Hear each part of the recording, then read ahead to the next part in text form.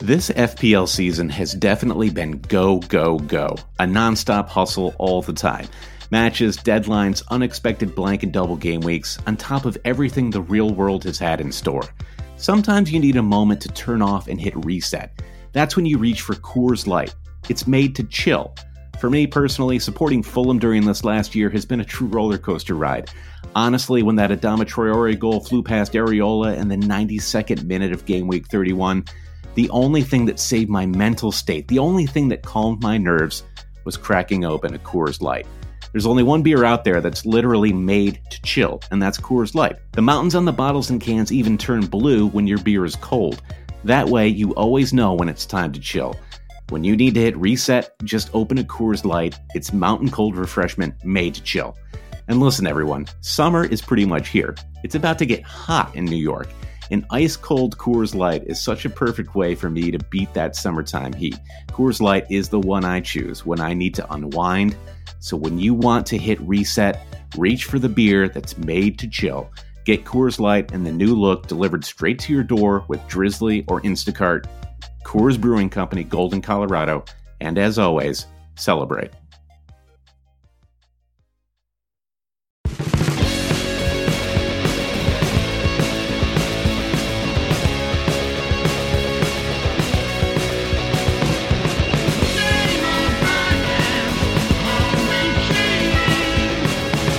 Hail cheaters, and welcome to the Always Cheating Fantasy Premier League podcast. My name is Josh. I'm here with Brandon. Brandon, how are you? I'm pretty good, Josh. A quick story for you. I don't know what kind of relationship you have with your boss. If your boss knows that you're a sports fan or if they themselves are a sports fan. Know that I'm a sports fan. Don't know that I have a Fantasy Premier League podcast. Right. Wouldn't even know what that meant, I don't think. Now, my boss, who you actually know, is a sports fan, and he knows I have a fantasy podcast. Mm-hmm. Turns out one day this past week, I was alone in a meeting room with him, and he just casually asked, "So how's your team doing?" I go off on this 5-minute long tangent about all the ins and outs of my fantasy team. Oh, no. He has this peculiar look on his face, and he's like, "I was actually asking about your team, like the people who report to you."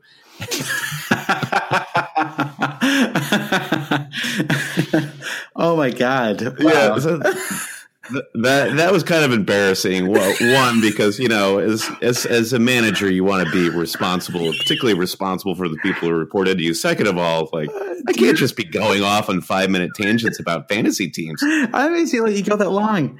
Wow, I can't be held on to this story for this many days. If that were me, I would have run back to my desk and texted you.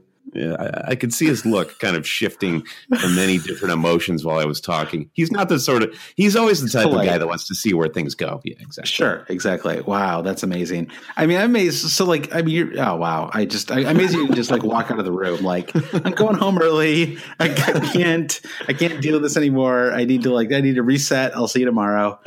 I'll be focused on work again. Yeah. Well, luckily I can laugh those things off with him. So it's fine. But workplace and fantasy teams, it's a funny old thing. Truly. Yeah. Speaking of no, there's no transition here. Speaking of nothing, we had a nice weekend, Brandon. We met up with a longtime listener of the podcast, a new friend, a guy named Rick Cito, who was in town for a wedding and met up with us at the Black Horse, which we should be getting money for how often we plug the Black Horse. But seriously, without a doubt. If you're in Brooklyn and you want to watch a game with us or without us, that's no offense. You'll probably be there, but no offense if you don't. You got to go to the Black Horse, which is in the Park Slope neighborhood. So he met up with us. And we watched a bunch of games together, and he was just a great guy. And we love anytime anybody is in town, please let us know. Because it's an excuse for me to get out of the house. And when you got a 14-month-old baby, any excuse to get out of the house is one you will leap at. Yeah, I second that. Rick was a tremendous guy to meet. After you and Rick left the Black Horse, Josh, I realized the guy I was sitting next to my left, a huge Manchester United fan, very vocal during the Manchester United Arsenal match. And he says to me, "I enjoyed watching the game next to you and your friends. You guys know what you're talking about, yada, yada, yada." I introduce myself. He says his name is Luke Dempsey. And I say, why do I know this name? And it turns out that the guy we were sitting next to is Luke Dempsey, author of the great book Soccer 101, A History of 101 Clubs. I have that book. I read that book. Wow. That's exactly. I read it too. So I have to heartily recommend Soccer 101. It covers every club from Ajax to Manchester United to Barcelona, all the great clubs throughout history. 101 of them. A great bathroom book. It really is. I remember reading that actually at my bachelor party too. It was my anyway. Well, that's awesome. That's really cool. So once again, this bar that we advertise for free every week on the podcast is one that you should definitely go to. However, I'm glad that Rick was there because it meant that I had to be on my best behavior as much as I could be during a very miserable game week. It was rough for both of us. I'll go, yours is worse, so I'll go first, and I'll just get mine out of the way. Okay. So I finished on 36 points, which is one of my worst weeks of the season for sure. My game week rank is 4 million, so that gives you an idea of where things are. I dropped 25,000 overall. I was around 20K. I'm at 45K now, so not a humiliating fall by any means, but I didn't have Eden Hazard. Sterling didn't come through. Kane didn't come through. Azpilicueta, Kolasinac. I didn't get any clean sheets from any of my defenders. Fabianski really has to go as soon as possible. I can't deal with the Fabianski thing anymore. That's not. He had a good week last week, and I know he's getting save points, and I'm not sure he's actually even going to get transferred out. But I do hate him. So let's just get it on the record. Yeah, it's a tricky situation. We had this with Jordan Pickford last season, who was a keeper on Sunderland, a worst team in the division that got relegated. But he was a pretty good keeper for a lot of teams, given all those save points. And Fabianski, like you're saying, depending on the week, he'll come through. Yeah, I mean, he's home to West Brom next week. I'm not dropping him now, but it's just like every time I want to do it, I can't. I mean, so anyway, the upside is I did hold my transfer. So I've got 2 transfers going into next game week. I think that Eden Hazard has to be the move. But just by sheer chance, he was rising, and I thought, you know what? I want to wait a couple days. I want to see at least how the Man City game plays out. Aguero is always an injury risk, so we'll see. I was like, maybe he'll get injured. And then my Jesus pick will be, justified. Doesn't get injured, just starts again, amazingly. 8th week in a row or whatever it is. I mean, kind of confirming that Jesus is not a starter, right? That he's an occasional starter. He's a squad player. He's like Alex Oxlade-Chamberlain, right? He'll get one out of every 4 games he's going to start. Yeah, it's a good comparison. Yeah, and he does. I mean, obviously he's been getting points off the bench, but I got 3 points from him. Like, big whoop, and I mean, I've got 3 points, 5 points, 4 points, 5 points, 1 point, 1 point. I got 8 points once from him, just in the last 7 game weeks. So, nothing. I mean, this is not worth 10.4 million. I mean, not when that exact same money would buy you Eden Hazard. So now I have to figure out how to do it. Heroes 0.1, which was fine, but I didn't realize that Choupo-Moting was going to drop as well. The plan is to go from Hazard to Choupo, so I actually probably would have made a transfer yesterday if I'd realized that. So my options are a little more limited now. Yeah, I had maybe 5.5 to 6 million to spend on that forward. I actually might end up with Dominic Calvert-Lewin of all people. Here he comes. Yep, your art school project that suddenly is a valuable. I'm Picasso all of a sudden. Yeah, you're top scorer this game week. I'll get to that in a second. Sorry, I don't mean to. I'm just kidding, of course. But it was yes. I might bring him in, but I think Eden Hazard looks like a player that you really really need. And they play West Ham at home next game week, so it's or West Ham away, I guess. But same difference really. So that's where I'm looking. We'll see if it actually happens. So 36 points. It's funny because when we talked to Rick yesterday, he was talking about how he doesn't really think about overall rank too much. And I don't think I really did either before the podcast started. I mean, it's a good measure of total, just where you are, overall, obviously. But the mini league is what I've always cared about. And just for whatever reason, we have this mini league of about 20 people. None of us have Eden Hazard. So all of, it was kind of, I basically just treaded water, as did you. So how was your game week? Well, as you say, I did worse than you, but somehow finished with the higher game week rank, 3.6 million. And I finished on 39 points, but here I have a -8 transfer penalty. So I took you through the transfer saga when I saw you on Saturday, but for the listeners' benefit, I was chasing price rises since game week, the midweek fixtures, game week 14. Yeah, really starting in game week 5 or so. Yeah. Yeah. Okay. So Loftus-Cheek comes in for Tom Carroll, caught the price rise there, and that was my one free transfer. And then Mo Salah, within 20 minutes, that whole shenanigans happened. Right. And almost solely based on a rage transfer, but also full in the knowledge that I was going to lose my opportunity to get Salah, given how much I had on the bank if I didn't just jump on him with transfer hits. So Mo Salah comes in for Eriksen, and I had to drop Nathan Ake in my defense, and I brought in Tarkowski. So now I am doubled up on Burnley defense. That didn't pan out because of that sort of fluky goal, but it's hard to call it that because the buildup was there, obviously. Sure, I mean exactly. It's actually very similar to the Newcastle goal. No, I was going to say the Newcastle goal in the Chelsea match too was kind of a shot that just deflected right into another player's path. Yeah. Right. Yeah. So 39 points, -8. This was I kind of laughed off this week because the primary goal was to get Mohamed Salah in and to just stop hemorrhaging overall rank and points for not having him. Now, of course, the whole world has moved on to Eden Hazard at this point. Right. But yeah, and I benched Calvert-Lewin in favor of Loftus-Cheek and Richarlison. And as you mentioned, that cost me big. I had some hope that maybe Sané was going to get benched against West Ham today for fear of him picking up another yellow card ahead of the Manchester derby. Yeah. And I was really hoping that was going to happen. Sure, obviously. But basically the only good thing that happened to me on Sunday was De Bruyne picking up an assist after he got a yellow card. Yeah. Oh, the yellow card I got for Jesus, I was pretty like that was like really iced on the cake. Like there was some cursing involved when that yellow card came. It was just like, come on, like one more thing, it's just annoying. Yeah, I guess I should mention the one thing that really bonded me to my new friend Luke Dempsey is David De Gea.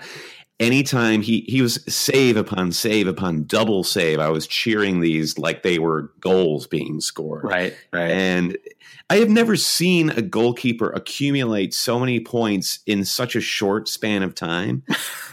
He was making 3 saves like in one fell swoop. And to get 8 points on a GK, having let in a goal, losing a clean sheet is really phenomenal. I think we have a few questions about David De Gea later in the pod. Yep. Yeah, we do.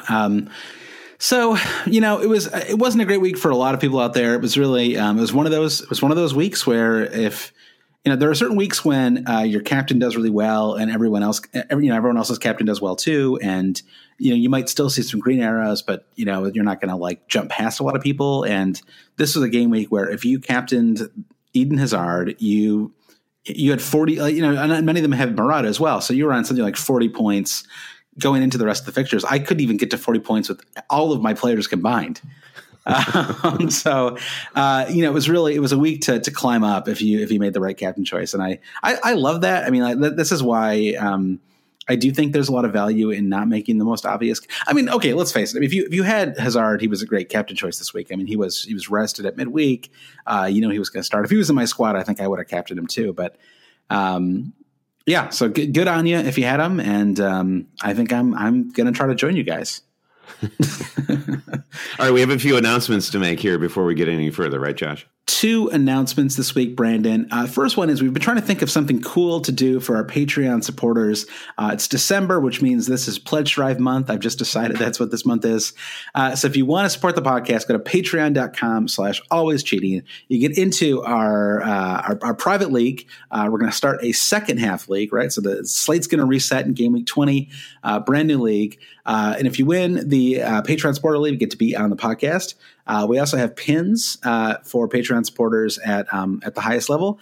And for Patreon supporters at the $3 level and the $5 level, you are now invited to the Always Cheating Slack. We have been talking about creating a Slack for a long time, and we finally pulled the trigger on doing it. Slack is basically a private. It's a message board, and it's a place just. It's really like a chat thread more than anything else. And there's various channels. There's one for Game Week talk. There's one for strategy. There's one for ranting and raving. There's one with different podcast information. You can ask questions for the Always Cheating podcast. So it's all there. It's just it's a tighter community. It's just a way for you to talk with other supporters. I mean, basically, if you are giving money to a podcast, you're probably a pretty hardcore fantasy player. And so we rolled it out kind of quietly to the people who are already patrons on Friday, and the thread's already been fantastic. It's really cool. So patreon.com/alwayscheating is where you want to go. So check it out. And if nothing else, you can go there and support the podcast. I'll just chime in and say really quick that the Slack channel is a great thing for people who listen to Always Cheating. There are great communities out there like Twitter and Reddit where you can have FPL conversations. But I think if you're listening to Always Cheating, you're sort of part of a certain voice in that community. And the Slack thread is where you can really hone in on some like-minded people who will actually challenge your FPL theories and wisdoms and benefit your team to a great degree. So I'm excited to see how it goes. Yeah, me too. All right, Josh. And the second announcement is we have a new weekly email newsletter. So everybody knows what email is. You get email, right, Josh? Sure. Too many. So this email is coming directly from me and Josh. We're going to write this every week. It's going to be really brief tips and tricks going straight into the weekend about how you need to tweak your team, and we'll have some useful links. They could be FPL or non-FPL related, but I think what's going to be most fun, Josh, is as we enter into the new game week, we're going to release our starting 11 for Always Cheating. So we're going to go through and pick a special team of players that we ideally would have in our squads, and that'll be a fun thing to generate discussion, maybe sway you one way or another, depending on what transfers you're looking at making. So cheat codes, it's a weekly newsletter. It's starting this week. It's probably going to go out on Thursday or Friday. You can sign up by going to alwayscheating.com, and there is a space right there for you to just key in your email. Bam, you're good to go. And there's also a tab up at the top of alwayscheating.com that says newsletter. You can sign up there too. Very easy. Great. I'm excited about that. I'm excited about the Slack and the newsletter. We got a lot. The Always Cheating Empire, Brandon, it's really starting to. Yeah. Oh, I guess I should flag that the newsletter is free. Anyone can get it. You do not have to be a patron of the podcast to get the newsletter. That is free, and it's for everyone. Right. Exactly. But we will hand deliver the newsletter to patrons. No, whatever they want. Yeah. They get whatever they want. All right. Always Cheating Super League. Brandon, let's run through this quickly. I'm conscious. We need to get into the heart of the podcast here. Yeah, we do. All right. So top 10, dropping from number 1 from 2 weeks ago, Scott Powell's Enter Shaqiri. 9th place, Yossi G's Chicken Tikka Mo Salah. 8th place, D-Boy United. 7th place, moving up the ranks, Andre Bergstrom Berbashov. 6th place, again moving up, Magnus Westerstrand's team, Beautiful Creatures. And in 5th place, Dan Gross, Oadby Town FC. Dropping down this week in 4th place, Nick Tudhope, Football Friends FC.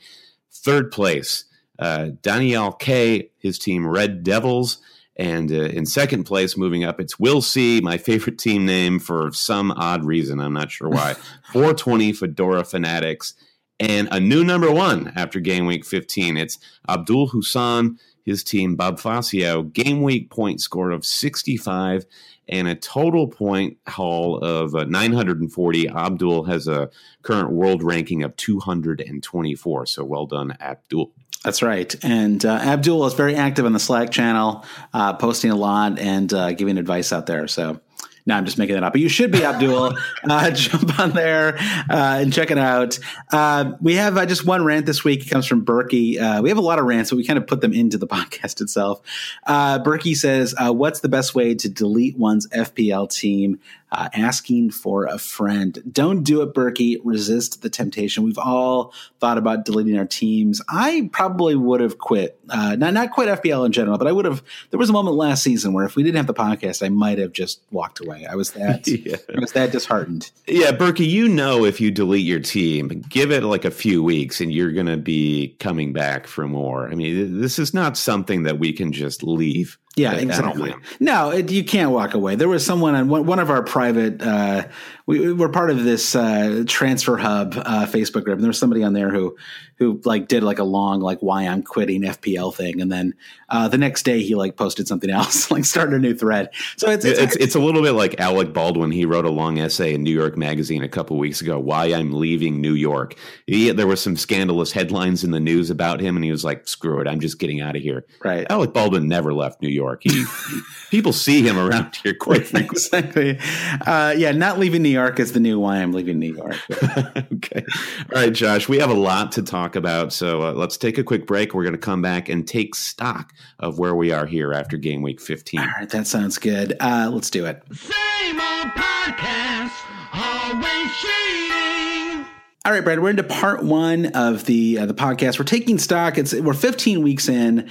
We're just about to go into, it's already started, just a very mind-bendingly difficult series of fixtures.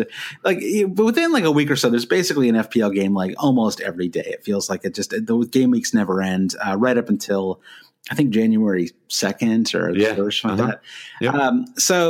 There's a lot happening. And we were lucky enough to meet up with FPL Penguin, who's a really great guy and a great follow on Twitter too. If you're not following FPL Penguin already, he runs the hashtag FPL Zoo, which is just where all of the FPL animal Twitter handles go to hang out, which is a fun thing. But yeah, Mark, FPL Penguin, really cool guy. Glad to have met him. Totally agree.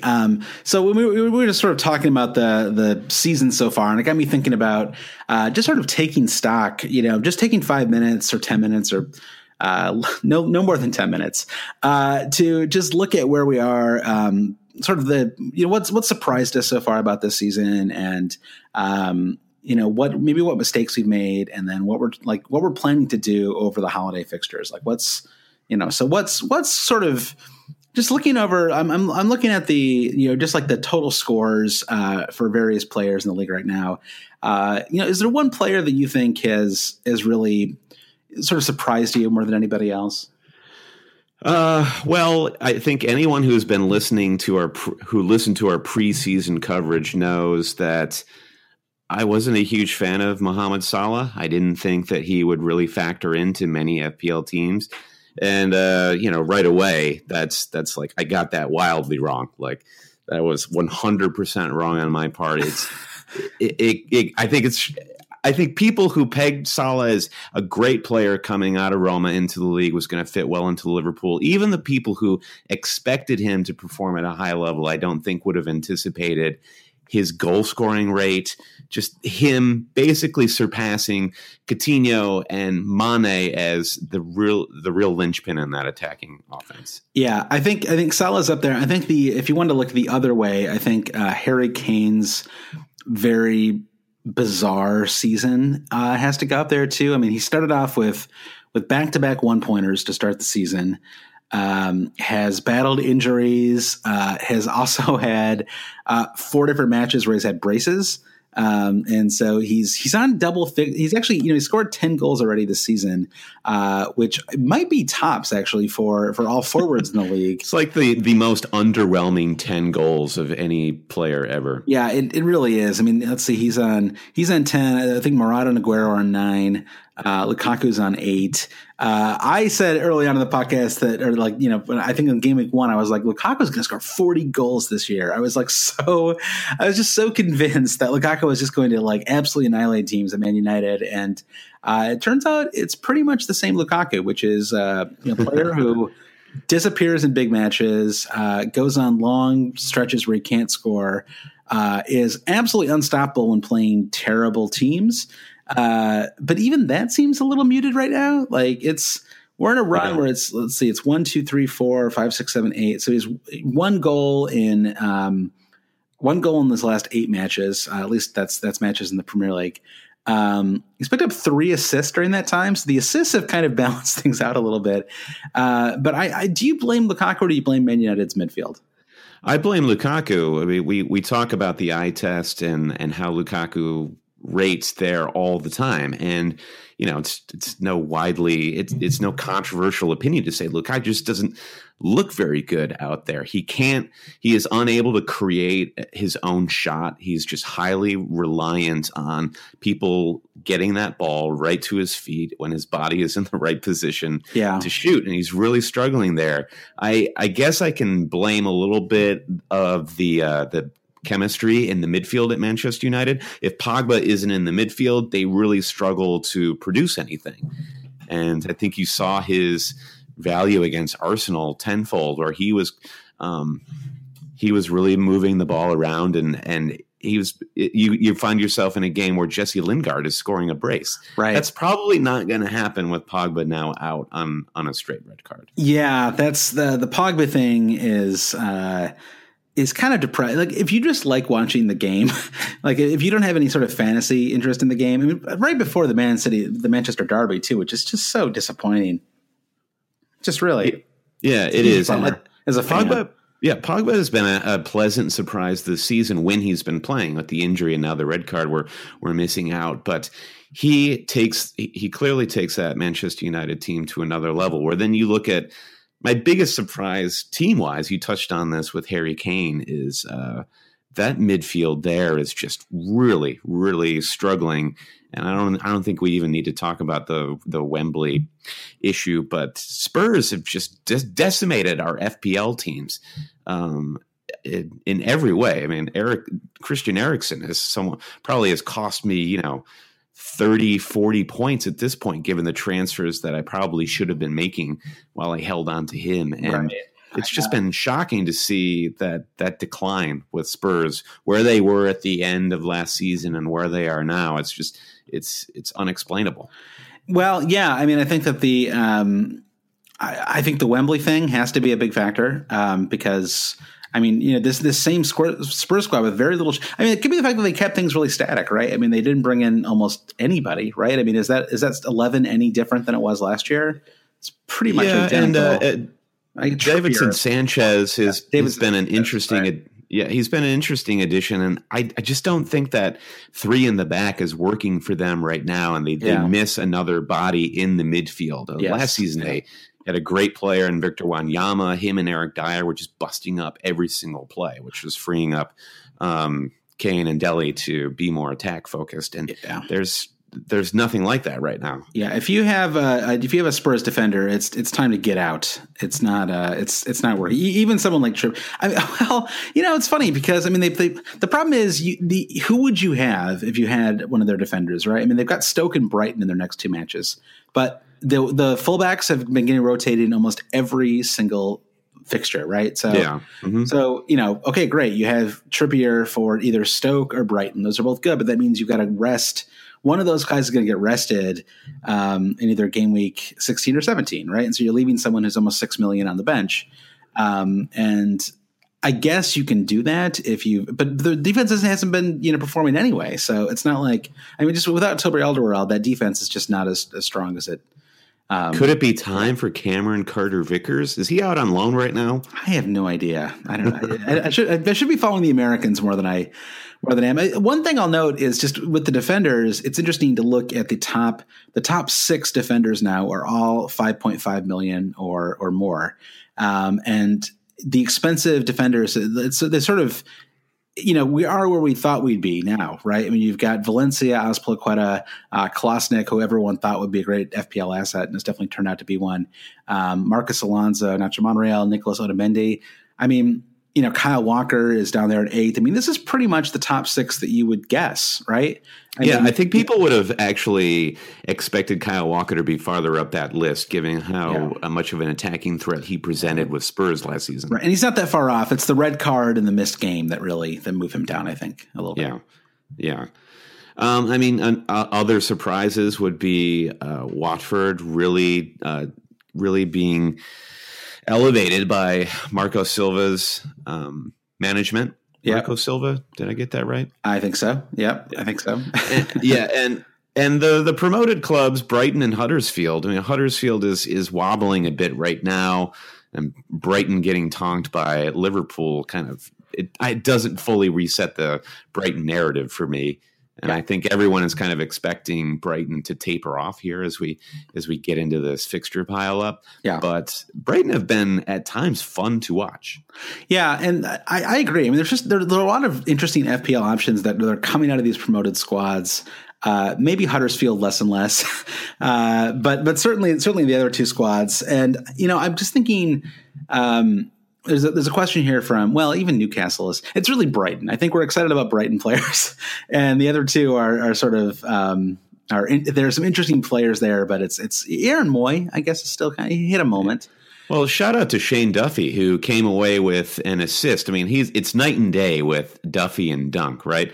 Yeah. Dunk is just getting destroyed on repeated own goals, and Duffy still manages to escape that Liverpool game with 3 points on that sort of mysterious Jordan Henderson foul on the box. Dunk on 3 own goals has to be the most surprising thing this season. Yeah. No bigger surprise this FPL season than Dunk on 3 OGs. So there's a question here, and we're going to move on in a second, but there's a question here from Wayne Walsh who says, why can't I get my captain choice right? And I think it really gets at what kind of season we're having so far, which is the FPL game is not like it's not like other leagues. I mean, I know we have people who listen who do draft, and draft has its own challenges and its own elements of strategy. But having a game where you can own the same player as everybody else is just it creates a lot of difficult choices, and you're playing against the world in a way.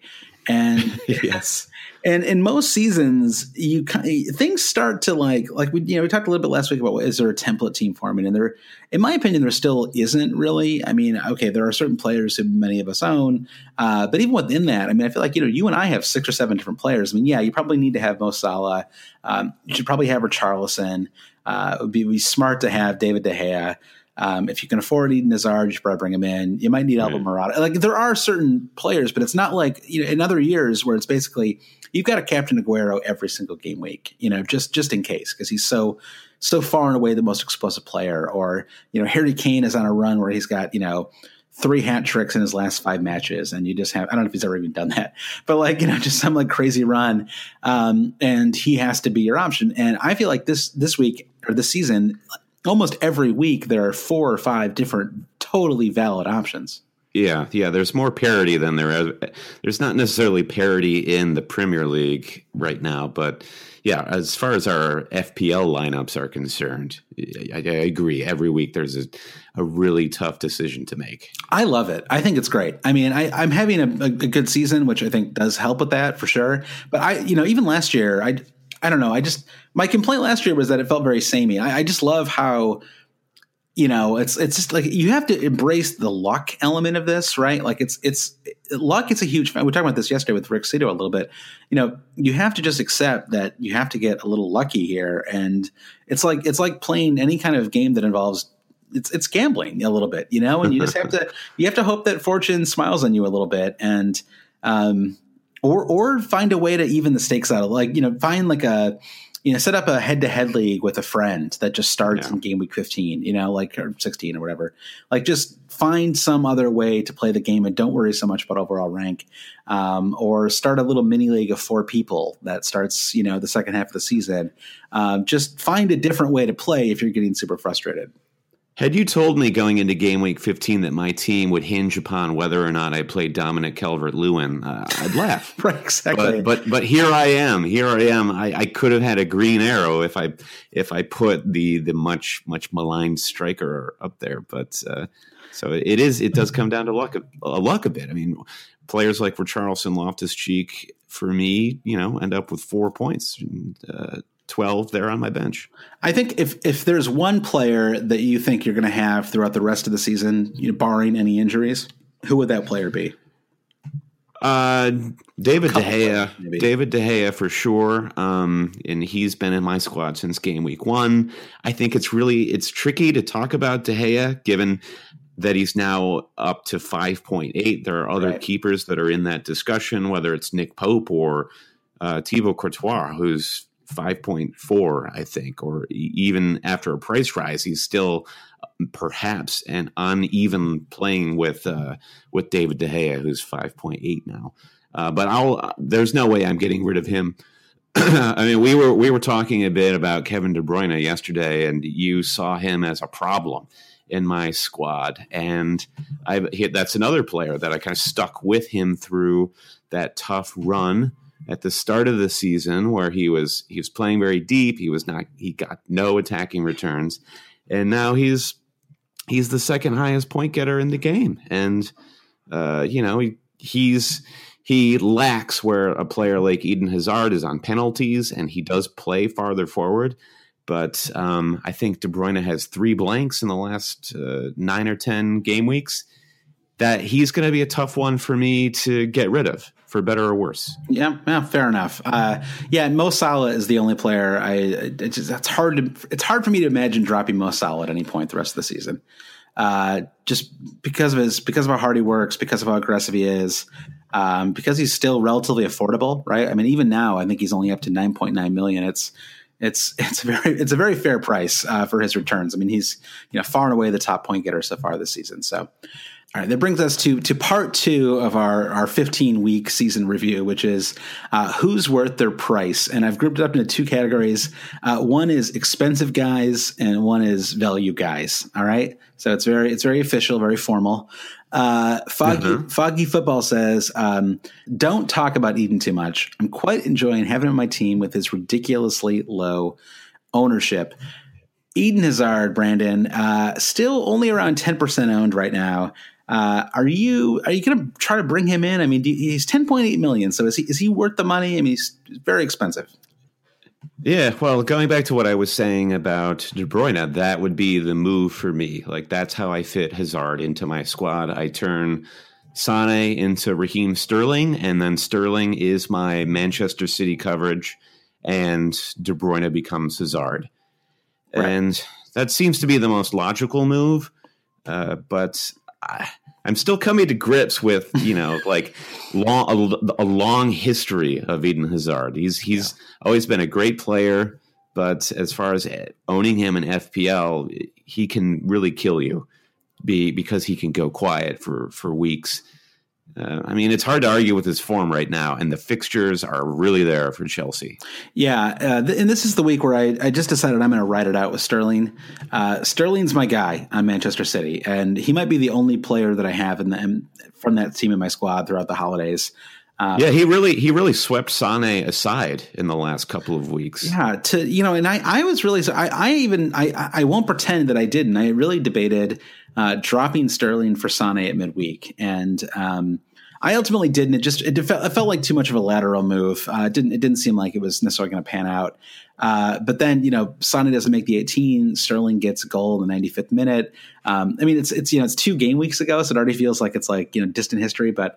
It was amazing. And, to pick up 9 points from him after picking up 13 in game week 13, it was, you can put up with a lot if he's going to be that attacking. He actually, he could have scored today too. He couldn't quite get the ball out of his feet, late in the second half. And, that would have been his 4th consecutive game winner in a match. There's a midfield there in that Manchester City squad that seems pretty nailed on right now. Yeah. The real rotation we're dealing with is between Aguero and Jesus. It's like Sterling in particular. I mean, every time you think he's going to get rested, he's not. Exactly. And I was talking to I don't mean to throw another Slack ad in here or whatever you want to call it, promo. But I was talking to our friend Dave Wegner-Lodal on the Slack about this, and he did point out that Sterling has been rested a lot already this season. There were two full game weeks that he didn't play. He's come off the bench 2 different times. He was subbed early in a few different matches, so maybe he was just resting him for this run of fixtures, and maybe the Pep rotation is not always about rest, and in some ways it's really about form. And when a player is in form, like Sterling has been, he kind of earns that spot until he falls out of form. Yeah. So you're definitely going going for Hazard in the next game week? It seems likely. It does seem like I've got 2 transfers. I would be easy to move Choupo-Moting into a 5 million. Basically, do I think that, a combination of Hazard and a 5-point-something million forward is better than what I have right now, which is Jesus and Choupo-Moting? And I just find it hard to think.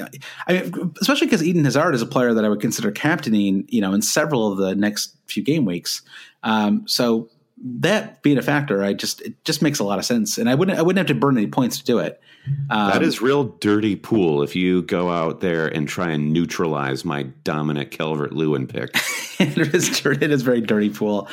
He's very tempting. He rose in price as we were doing this podcast, much to my annoyance. So I've been sitting on my hands. I'm just losing so much value. But I could do that. I mean, the problem is if I make that move, and I don't want to make this too much about my own team, but if I make that move, I'd have something like 5.7 million to spend on a forward. So my options are limited. And if I think the DCL is actually going to continue to start for them, which on the basis of recent performances, he will, right? I mean, he looked, I think, it's a huge boon for DCL that in Big Sam's first match, he starts him. That you could read that as Big Sam just doesn't want to start making changes, having not been with the team for very long. But I'd say that performance under new management is a great sign for DCL. Yeah, exactly. And he picks up a goal and an assist in that start.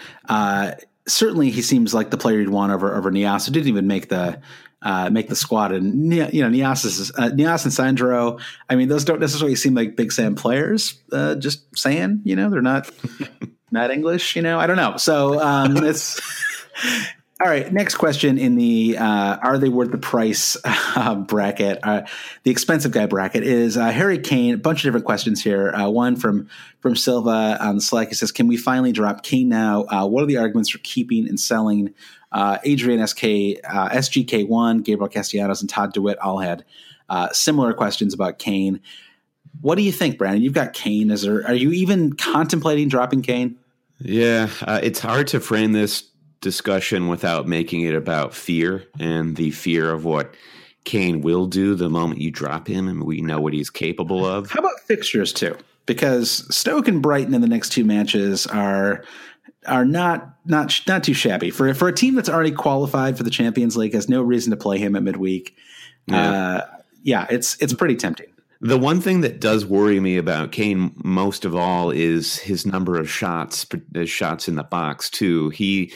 Despite his performance or despite his goal scoring record, he usually always appears in the top 5 shots in a particular game week, and he's nowhere to be seen in the top 5. Yeah. I mean, Hazard had 9 shots in game week 15, which is sensational. But all right, here's a question for you. Kane, 12.8 million, 37.6% owned right now, plays Stoke at home in game week 16. How likely are you to captain Kane in game week 16 at home to Stoke? We have we've gone all the way around with the Kane captaincy, right? We at the starting point of great fixture, Harry Kane, no brainer, captain him. Right. Then he doesn't perform, so we get to the gambler's fallacy point of captaining Kane because he's finally got to come good. Then we got to the point where. Well, I guess I don't even know what that point. It was there was a really dark point at some point. Yeah, and then we got to this period where he's injured and sad was really what was going on.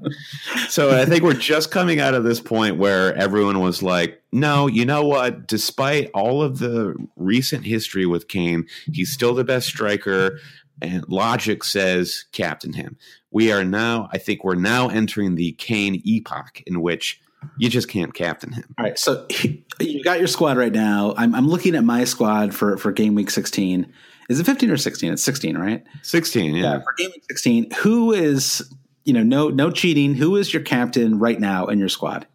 Sure, our bus team. My bus team right now, I've got the armband on Mo Salah. I do too. That Merseyside derby, Liverpool's just steamroll Everton in these matches the last few seasons, and I like that. Yep, I have it on Mo Salah as well. I guess it might move to Eden Hazard if I end up bringing him in. But yeah, Kane is like third, which is amazing because for a 13 million striker at home to a defense that is quite awful, right? I think we can both agree that the Stoke defense is one of the 5 worst in the league. 5 worst, like 3 worst. It's in the top 3 worst defenses. Yeah, it is a cobbled together defense. I mean, there's some class players in there like Butland and Zuma, but it's sure. But yeah, exactly. Like Island of Misfit Toys has been Stoke's method for the last few seasons. The problem is outside of Butland and Zuma, you've got like Ryan Shawcross, who like his best years were 5 years ago when he was like beating Aaron Ramsey from Lord of the Rings. That guy. Yeah, exactly. I mean, Peters, who has a big drop off from last season. Kevin Wimmer, who's been pretty disappointing, I think. I mean, Glenn Johnson doesn't even play. He's like 35. Jeff Cameron's injured. Brendan Martin's is injured. I mean, it's an ugly situation right now. So, I mean, it's a cobbled together defense playing the best striker in the Premier League, and neither of us are even thinking about captaining him. All that said, I'm not planning to drop him. I'm just going to ride it out, and I hope it doesn't come back to totally haunt me. Well, the thing here to say is that there's no one that you would replace Kane with. What you would do is you'd replace Kane with. I mean, you've got guys like Lacazette or the rotation kings Aguero and Jesus. I assume everyone already has Alvaro Morata, but there's just no one to replace Kane with who's. Or Lukaku, I should also mention. None of these guys are consistently performing to the point where they're clear front runners above Kane. And if you get rid of Kane and you decide you're going to go like a Roberto Firmino route, you're going to spread that money elsewhere in your team. And then when Kane finally starts coming good, which we assume he will, right? You're not going to be able to get him. Yeah, and let's also put aside the idea that he is having a hugely disappointing season. I mean, as we said a moment ago, he is on 10 goals this year. He's the top. In terms of actual goals, he's the top goal scorer in the game, in the forward line. Excuse me. Mo Salah has more goals than him. He's only 1 point behind Alvaro Morata for overall leaders in the forward ranks. It's not like he's playing like Tammy Abraham level disappointing. It's just the bar is obviously higher because of his price. I mean, if you were even 10.5 million, you wouldn't even consider dropping him. It's just that 12.8. It's just you can see how it would improve your team comprehensively. But all that said, I'm especially because if they weren't playing Stoke and Brighton back to back, maybe I'd consider it if they were, but they kind of got through their tough run of fixtures, right? I mean, they had to play, Liverpool, Man United, Leicester away, which is not an easy fixture, Arsenal away, even Watford away is not an easy fixture right now, given how Watford are playing. So, now is the time. If you've waited it out with Kane, now you've got Stoke, you've got Brighton. Man City in game week 18, but I mean, Man City have conceded a goal, seemingly every week. I know they've kept a few clean sheets. Burnley, Southampton, West Ham, Swansea. I mean, it's a great run all the way through January 2nd, with the exception of the Man City game. So I'm not dropping. Yet another footnote as well. Spurs haven't received a single penalty call all season, and this is right? Wow. Yeah. Totally different conversation. I would assume if they have had 1 or 2 penalties, which Kane is taking and presumably scoring, and his goal record and his FPL game week record is looking a little bit different, and it's kind of nuts that they haven't had a penalty yet this season. Yeah, and Paul Rookie was asking about Jesus, and he said, would be better to just swap Kane to Morata and hold on to Jesus. And then upgrade Aaron Gross to Ramsey. We haven't talked about Aaron Ramsey nearly enough on this podcast, by the way. He's having a great under the radar season, and maybe it's not under the radar anymore. We haven't talked about him too much on the podcast. I feel like game week 15 is the week that Ramsey finally broke. In terms of into our thinking. Yeah, that assist for Verloc. It was the only way to beat De Gea. Was like a moment of real genius from Aaron Ramsey. Jesus, I just don't think he's a player you want in your squad right now. It's just, he has been delivering the attacking points, but he's not getting bonus, and it's hard for him to play long enough to get multiple attacking returns. it's great that I've been able to pick up some goals and assists from him, but I'm getting goals and assists in 30 minutes of time, or 45 minutes today. I mean, if he'd played the full 90 today, I feel very confident they would have picked up another assist or goal or something. But just given that he's not playing often enough, it's just not worth it. And I just see where that money could go, and I could buy someone more consistent. Yeah, and the money leads us to the question of formation, and I think Jesus relies heavily on your FPL formation, and I think we've all now, and you're just about to do this, Josh, move away from the 3 up front. Right. And Jesus only really works in my mind as a third striker, and of course it seems absurd that you have a 10.5 million third striker. Right. That's where we were earlier in the season. Yeah, but if you're playing 2 up front and a budget striker, there's no room for somebody who's getting rotated like that because we were just talking about Kane and there are others that are more consistent at the same price tag. I like Jesus a lot. I like watching him play. I just, it's unfortunate for him that one of the world's best strikers happens to play in the same team as him. And they don't really complement each other super well. I know they have played together at times, and Pep doesn't feel like they do, at least. I know Jesus played as a winger at midweek, and he looked okay. I don't know that it was a great fit for him. And he was subbed off in the 60th or 70th minute or something like that. So final question in this bracket. Joe Pilgrim says, does De Gea's performance this weekend cement his place as the must-have goalkeeper this year? What do you think? Yeah, I guess I touched upon this earlier in guys I'm going to keep in my team all season. And De Gea's performance against Arsenal was otherworldly. We as Americans, we talk often about Tim Howard against Belgium in the last World Cup, where he made 15 saves. And those were much easier saves than the ones De Gea was making against Arsenal. Right. As an FPL option, there is competing theories about paying too much for a goalkeeper, and I think De Gea is, given all the rotation and injury we've seen with the Manchester United defense, De Gea is the one easy route into those clean sheets. Yeah, if you can afford him, get him. I'm gonna punt in this question right now because I feel like I don't know what to do with my goalkeeping situation. I've got Fabianski and Elliott. Elliott looks like he's probably going to lose his spot. I mean, Darlow actually played pretty well in the. I didn't actually watch the midweek game for Newcastle, but I did watch the Chelsea Newcastle match, and I thought he acquitted himself very well. I'd be surprised if he lost his job after that performance. So yeah, the player that I would like to have in my squad right now, if I could, is Jordan Pickford, who has picked up 2 clean sheets in a row. Just looks like a good buy. He's down to 4.8 million. I don't love him at 5 million, but at 4.8 million, I feel like with a goalkeeper, it's like you want to get as close to a bargain as possible. And 4.8 feels like a pretty decent value. Pope, I'm just worried about because I think that Heaton is starting to get back into training a little bit. And so I don't want to burn because if Elliott's a non-playing keeper for me, then whoever I bring in needs to be someone I can keep until I play my second wild card, which might be for 15, 20 weeks from now. Right now Heaton is projected to maybe be back by January 1 in the new year. Right, exactly. So if I brought in Pope, I'd have to bring him probably right back out in 4 or 5 weeks. So right now I'm looking at Pickford, who I could move from Fabianski. I know that there are people who are fine with those Fabianski save points, but I just have not had any luck with Fabianski so far, except his 5 points in the Chelsea match at midweek. So, I think I'm going to keep him for West Brom, and then they're home to Man City. I don't want him for that, and I might go Pickford, Fabianski to Pickford in game week 17. All right, Josh, that is the expensive bracket. We're going to take a quick break, quickly run through some value options, and preview game week 16. Perfect.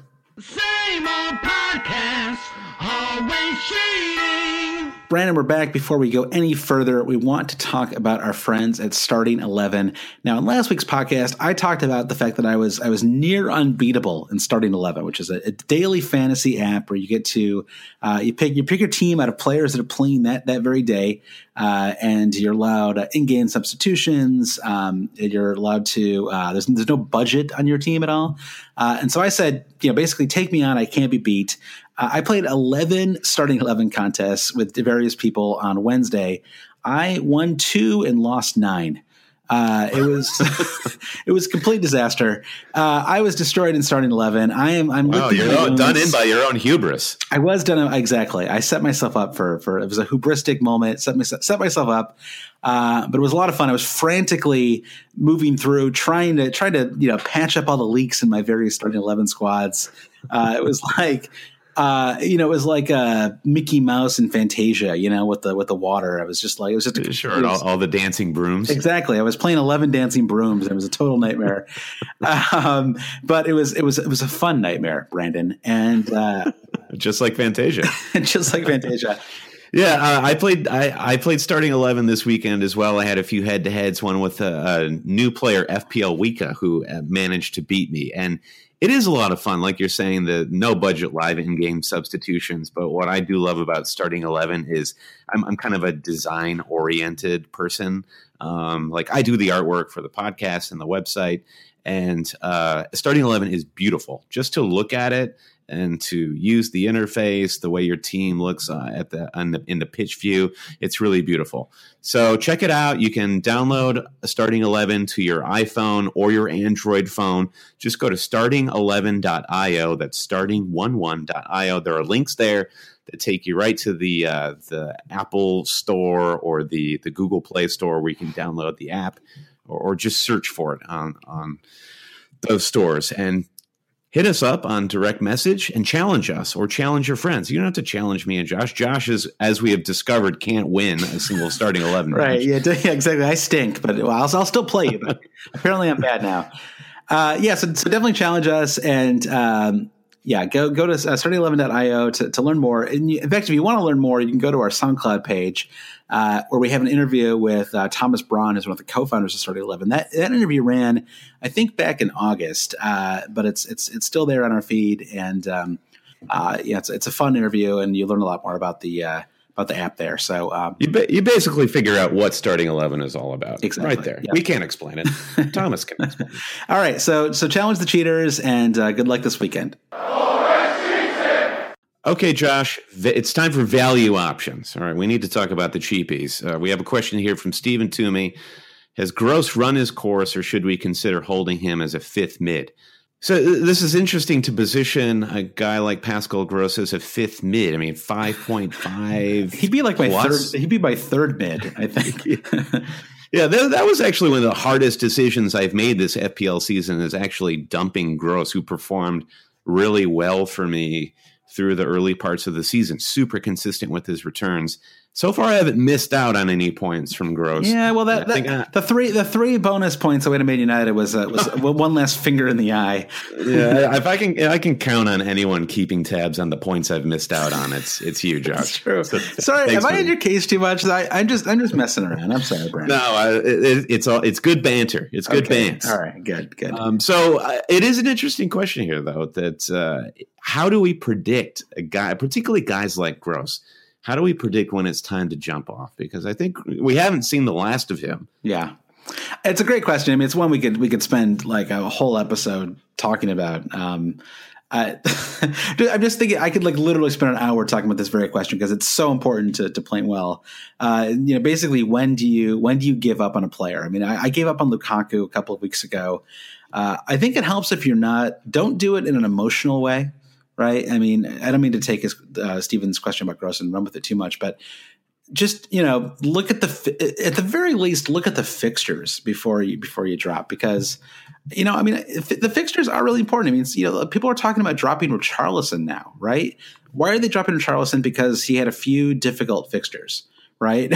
And so he wasn't able to perform the way that he had against some of the easier teams that he played. Yeah, and guess what? Watford's fixtures look like coming up: Burnley, Palace, Huddersfield, Brighton, Leicester, Swansea. Exactly, and then they get hit by Manchester City at the start of the new year. Yeah, but yeah, most attacking players don't do well against Man United and Spurs, right? Yeah, yep. If I had Gross, he'd be a fourth tier midfielder for me, or that's where he landed for me in my midfield. And ultimately, I think Loftus-Cheek at 4.5, that's just a nailed on fifth midfielder for any manager out there. I played him as a fourth the last few weeks, and he's been pretty good in that role. Yeah, I mean, if I wish he weren't so good, Loftus-Cheek, because if he wasn't so good, I would have played Calvert-Lewin this week. Yeah, I do wonder if ultimately they have to, move. Like, I wonder if Benteke just shouldn't be starting. I agree. Yeah. I totally agree. Yeah, the Crystal Palace attack looked better without him in it, and now because Loftus-Cheek has had to move back. Basically, he's had to move back one spot in the formation, and Benteke I think he's past his prime, maybe. Yeah. Is that too much? Is that too bold? I don't think it is. Sorry, Christian. No. All right. Next question is actually about Sane, which he's an expensive value option, and he's like the most expensive value option. But he started the season 8.5, which I think that's almost the value bracket. It's right in the middle. Oh, for sure. Gibran Chata asks, Sane blanked in the last 3 games running, hasn't scored in 5 games. Granted, he didn't play one, and his underlying stats haven't looked that great. Is it time to ship him out for someone sub 8-ish to free up funds? Yeah, this is really where the Paul Pogba red card really hurts, because that's just like a really nice, easy move to make. I think that Aaron Ramsey actually might be an interesting option there. I mean, you could take, assuming you want to drop Sane, which I actually think. I mean, I don't know. Why don't you answer this question, because you've got Sane in your squad? I am concerned that Sane is he's great for Pep because he provides width, but he has been providing like so much width. He is like touching that left side through the entire game. Yeah. His activity in the box is really diminishing, particularly if you compare him to a guy like Raheem Sterling, who, like you've mentioned in previous episodes, is almost like a second striker at some points. Right. And it seems like Sane is playing wider, and it doesn't feel great. I'm looking to dump Sane pretty soon. Yeah, I think. Yeah, I wonder. He runs out of steam a little bit too. I thought he looked really good the first 30 minutes of this match, and I thought he faded a little bit. I don't know if that's because he was still recovering from the flu, if that's what he actually had. Yeah, I don't know. His one move is to lay it off to Silva or whoever it is, and then he runs in behind the defense. Yes, and they slot it in. But these teams now are playing so insanely deep against Manchester City. There's no space for him to run behind. Yeah, and it seems like Sterling is a little better at playing at the margins, and he kind of sneaks in a little bit. I mean, everyone knows what Sane is doing now, right? I mean, his like, you're right. I mean, his play it off to Silva and run and move is the equivalent of Mahrez's cutback and like shoot it outside the box, like on his left foot, right? Yeah, it's or like, Arjen Robben or something like that. Exactly. Like everyone knew what the Mahrez move was, so that when he tried to do it again, it's like Karate Kid 2. You do the crane that first movie, second movie he does the crane, just gets swatted away, right? It doesn't work anymore. That's true. Yeah, Sane needs a new move. All right, next question is from Marcel Kreis. Any under £8 million midfielder recommendations replacing Pogba for the next 3 game weeks? So we've mentioned Ramsey, of course, Josh, but here are some other suggestions from Marcel. What do you think about Sigurdsson or Richarlison, Fabregas, or Wilfred Zaha? So we talked a bit about Crystal Palace. We didn't mention Will Zaha. Right. I would put Fabregas at the lowest of all these players. I guess. I think I would go Ramsey, Richarlison.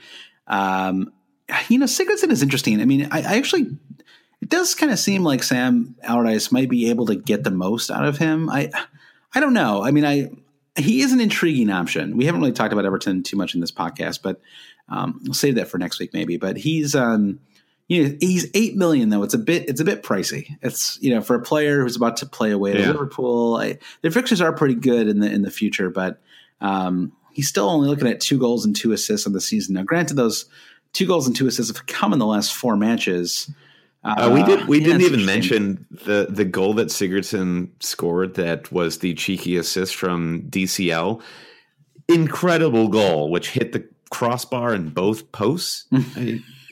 Yeah, that was. I mean, could Everton have been scoring the most YouTubeable goals of recent memory. The Wayne Rooney's midfield shot was amazing. It's a shame that goal happened at midweek because no one. It didn't get talked about as much as it should have, really, because that is an absolutely ridiculous goal. Yeah. So, Fabregas is, I assume he's at the bottom of the list solely because we're all looking at Hazard, and why would we be making room for two? He's a deep line player. I mean, you're not going to get a lot of goals out of him. I mean, all of these players will get you more goals than he will. He's in his 30s now. He's not a every single game week player, and I don't think he will be over the holidays. I think he's got to be rested more than most. So I mean, I'd rather have Zaha even than Fabregas. Okay.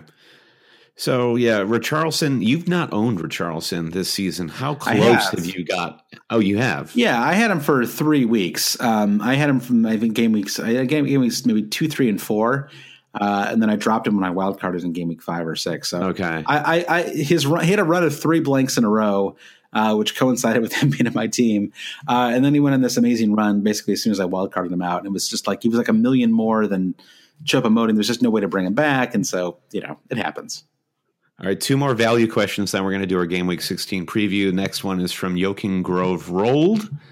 It seems like the bottomless pool of cheap point-scoring defenders like Kiko and Ben Mee has gone somewhat dry. Where to look now? Are we looking at Crystal Palace, West Bromwich Albion? Interesting question. So we've got a fixture pile up. We're going to need some nailed-on starters that we might be able to get a handful of clean sheets out of during the festive fixtures. Which value teams are we targeting, Josh? Yeah, I like I will have to apologize to somebody on a recent podcast said, I just transferred in Mamadou Sakho. Did I make a good move? And both of us were like, no, not really. No, I said it. I claimed it was great business. Did you? Okay, I was a little more on the fence. Maybe because they hadn't kept a clean sheet entire season. It was coupled with the fact that they had dropped Cedric Suarez, who coincidentally went off injured, but had looked terrible. So he has a game-winning goal and two back-to-back clean sheets, and he has 8 bonus points in the last 3 games. He's 4.9 million. Still a bit expensive for a Crystal Palace defender, in my opinion. But they're looking a lot better, and they play Bournemouth and Watford on their next 2 home matches. I think that you got to give Roy Hodgson a lot of credit. I mean, he's really turned the season around for them. I mean, they're not scoring as much as they should, but I would assume now that they're going to stay up this season. Yeah, I totally agree. I think they've got the tools to do it, the players to do it. They'll be fine.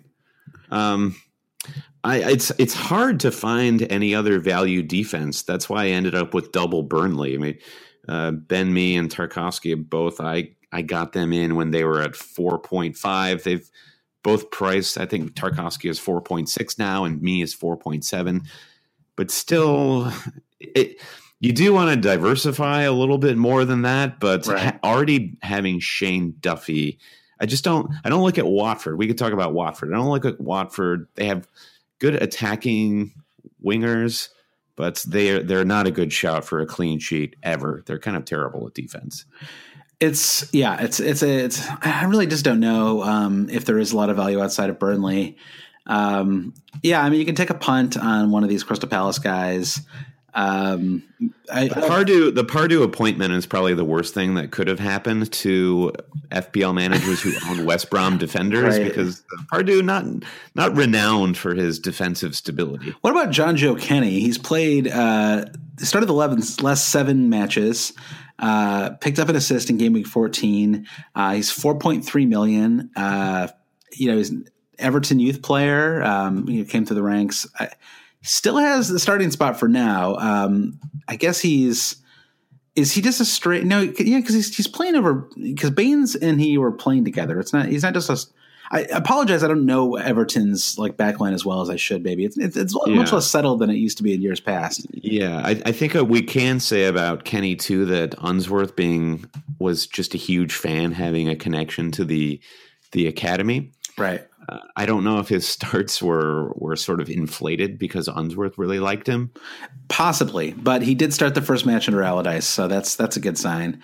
Yeah. It's Keane is an interesting option too, but he's very expensive at 5.3 million. I think Pickford is the only player I'd really look at in that Everton backline. Maybe Kenny. I mean, what the hell? I've got Mbemba doing nothing for me. So Mbemba to Kenny, I guess I do that over any of the other defensive moves I've looked at. Yeah, and again, don't overlook Brighton. I mean, Shane Duffy is due a few more attacking returns. I mean, just look at him getting a penalty call in the box against Liverpool. Yeah. So, yeah, I mean, do we think Dunk can keep getting own goals? It can't keep happening, right? I would find it entertaining. Yeah, I mean, back to back. It's just, I feel bad for him. All right, speaking of Brighton, Josh, we have one last question. All right. Mike Mulcahy on Twitter asks, is Glenn Murray a viable option? He seems to get a lot of touches in the box, plus takes PKs. This guy continues to score goals. What do you think about Glenn Murray? I don't know. I guess he is. 5 goals in the season. I mean, he just went 3 matches without scoring a goal. Now, granted, they were, 2 of those were pretty good matches. They were home to Stoke, home to Crystal Palace. It helps that he's on pens. It seems like they have been winning a lot of pens, as you just mentioned. So, yeah. I mean, do you like him more than like Charlie Austin? No way. I don't mean to underline that. I like Austin better just because I think there's more behind Charlie Austin. I think he'll have more opportunities. Rotation is an interesting question here. Austin will almost assuredly be rotated during the fixture pileup, as will Glenn Murray. He'll probably miss one. What would you predict? Maybe Murray misses out on 1, maybe 2 starts? Yeah, maybe so. I mean, Brighton just can't afford to rest any of their top players. Yeah, the ceiling seems much higher for Charlie Austin than it does for Glenn Murray. It does feel much more unsustainable with Murray. We've seen Charlie Austin string together goal streaks in seasons past. We know what he's capable of. Glenn Murray, I wish their fixtures were better. That's the only, Arsenal, Chelsea, Spurs, Man United, and or the next 6. But here's where we're at. We're talking about guys like Murray and Dominic Calvert-Lewin, even like talking about Tammy Abraham again. These are guys that are going to rotate in and out of your squad depending on what formation you're playing, what the fixtures look like. You can bring Glenn Murray in and you don't have to play him every week. Yeah, exactly. Sometimes it's almost worth bringing in a player who you don't want to start every week. There's probably a temptation with him just to start him, but if you commit yourself to the 4-4-2 or to the 3-5 to the 3-5-2, and just don't play those players. Don't get in that trap of just feeling like you've got to start 3 forwards. Yeah, exactly. All right, that's the questions for this week, Brandon. Game week 16. We get a few days off, rest, recharge the batteries. It's an old school game week, Brandon. There's just games on Saturday and Sunday. Wow. Yeah, it's an early game on Saturday, and Chelsea had the early match again on Saturday. That's surprising. I know, and that's really unfair to people who want to captain Chelsea players. I mean, it definitely worked out for Morata and Hazard captainers this week, but it's no fun having your armband play so early. You got the rest of the weekend to not have that. Yeah, fun. And they play Champions League in midweek too, so that's a little surprising. So captain options. I think Morata and Hazard in that West Ham game. I think that Harry Kane has to be on the table. Obviously, you can't. Yeah, Harry Kane's my vice captain right now. Right. That's reasonable. I may end up captaining him ultimately. I may talk myself into it. It does make some sense. Obviously, Liverpool host Everton on Sunday. That would have the benefit of. It's always nice if you can captain a player the next day. You get Saturday, and you're like, no matter what happens on Saturday, I got my captain going tomorrow. And then we got the Manchester Derby on the late game on Sunday. Any predictions for the Manchester Derby? What do you think? It's Man U's at home. Yeah. The loss of Pogba, you can't overstate what that impact is on United.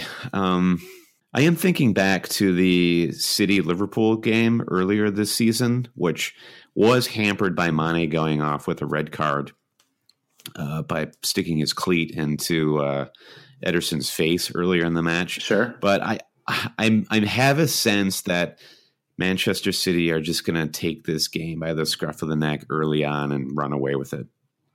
Well, it'll be interesting to see. I wonder if Mourinho say that Mourinho really needs to win this game. Well, the problem is he needs to win the game, but he really can't lose it. If he loses it, they're down 11 points, and it's very hard to come back from. 8 points is not too much. This I don't know. Is 3 points that big of a difference? It feels like a lot right now. I mean, 8 seems like a lot. So I can't see him playing a super attacking style even at home. Which would, play in front of the home fans. They're going to want to see their team attack. Yeah. It's such a hard one to call.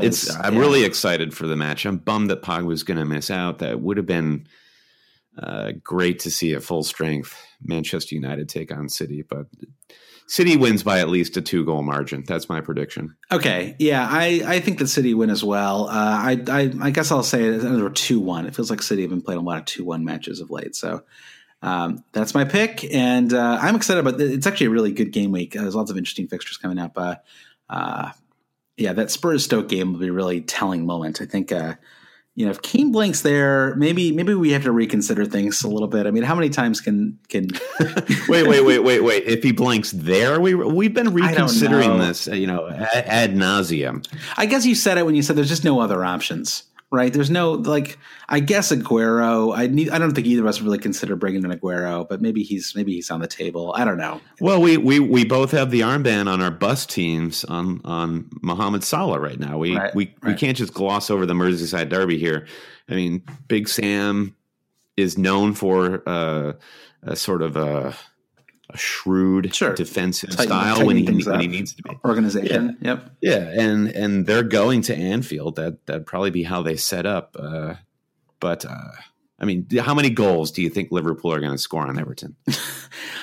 I don't know. Everton have been playing better. I think that's closer than you think it's going to be. It's like a 2-0 game, maybe.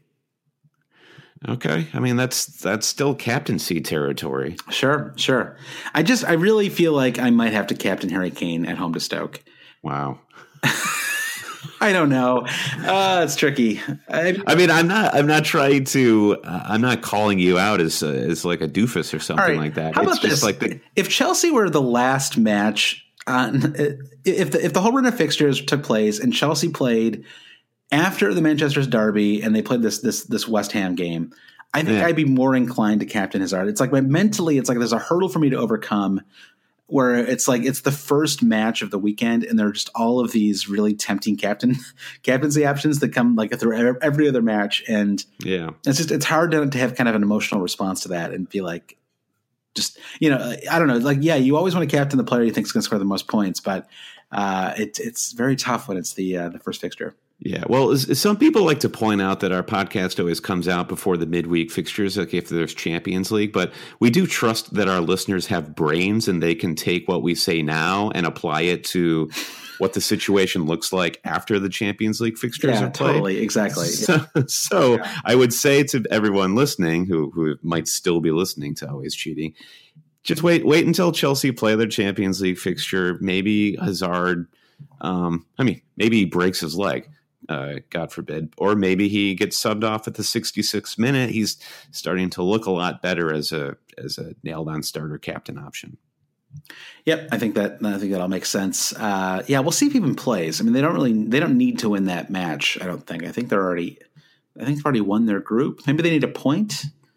The game against West Ham is a great opportunity for teams like Chelsea. If, say, United takes City to a 0-0 draw, all these teams like Chelsea and Arsenal and Burnley, of course, looking to close the gap. This is the weekend to do it. Yeah, Burnley is an interesting case because they've fallen a little bit off, right? Just the last couple of matches. So let's see Yeah, reverting to form a bit. Yeah, exactly. They're still in seventh place. So maybe it's really just that they've conceded goals the last two matches, and I think we all sort of got used to them being a team that never conceded goals. They still have 3 wins in their last 5. So Burnley, well, you're going to get a little pass for 1 week, but you might be on the docket for next week's discussion. We'll see how this goes. All right. Okay. So more discussion to be had about captains. Where can people discuss captain and other issues about game week 16 online with us, Josh? People can discuss it in lots of different places. They can find us on now they can find us on Slack, in which case you just need to become a Patreon supporter at the $3 or $5 level. You go to patreon.com/alwayscheating. You can also, of course, find us on Twitter. That's twitter.com/hailcheaters. Twitter's still that's our biggest social space. That's where we're the most active for sure. And facebook.com/alwayscheating. You can also email us hailcheaters@gmail.com.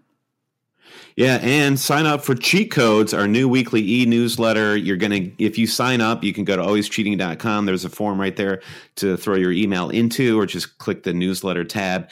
We will actually have our 11 players picked for game week 16, and we'll have to come to some consensus in that 11, Josh, who our overwhelming captaincy choice is going to be. And unlike the scout, we're just going to pick anybody we want, and we're not going to even pretend that we're doing a $100 million budget. This is going to be the ultimate lineup for each week. Yeah, Cheat Codes. Sign up. Go to alwayscheating.com and get that newsletter. It's free. All right. And, of course, subscribe to the podcast if you haven't already. It's available wherever you get your podcasts. And we were talking to Rick Cito about the wonderful review he left for our podcast on the iTunes store. And if you want to be like Rick, like I do, go leave us a nice review at the iTunes store. Yeah, we liked Rick. He was a good guy. And he left a good review. Even before, we didn't make him write it while he was with us. He'd written it before we ever met him. Definitely check it out. And if you're so inclined, write us a review. Other than that, good luck this weekend. We'll see no injuries in the Champions League. And we'll see you next week. Poku forever. Praise Mbakani.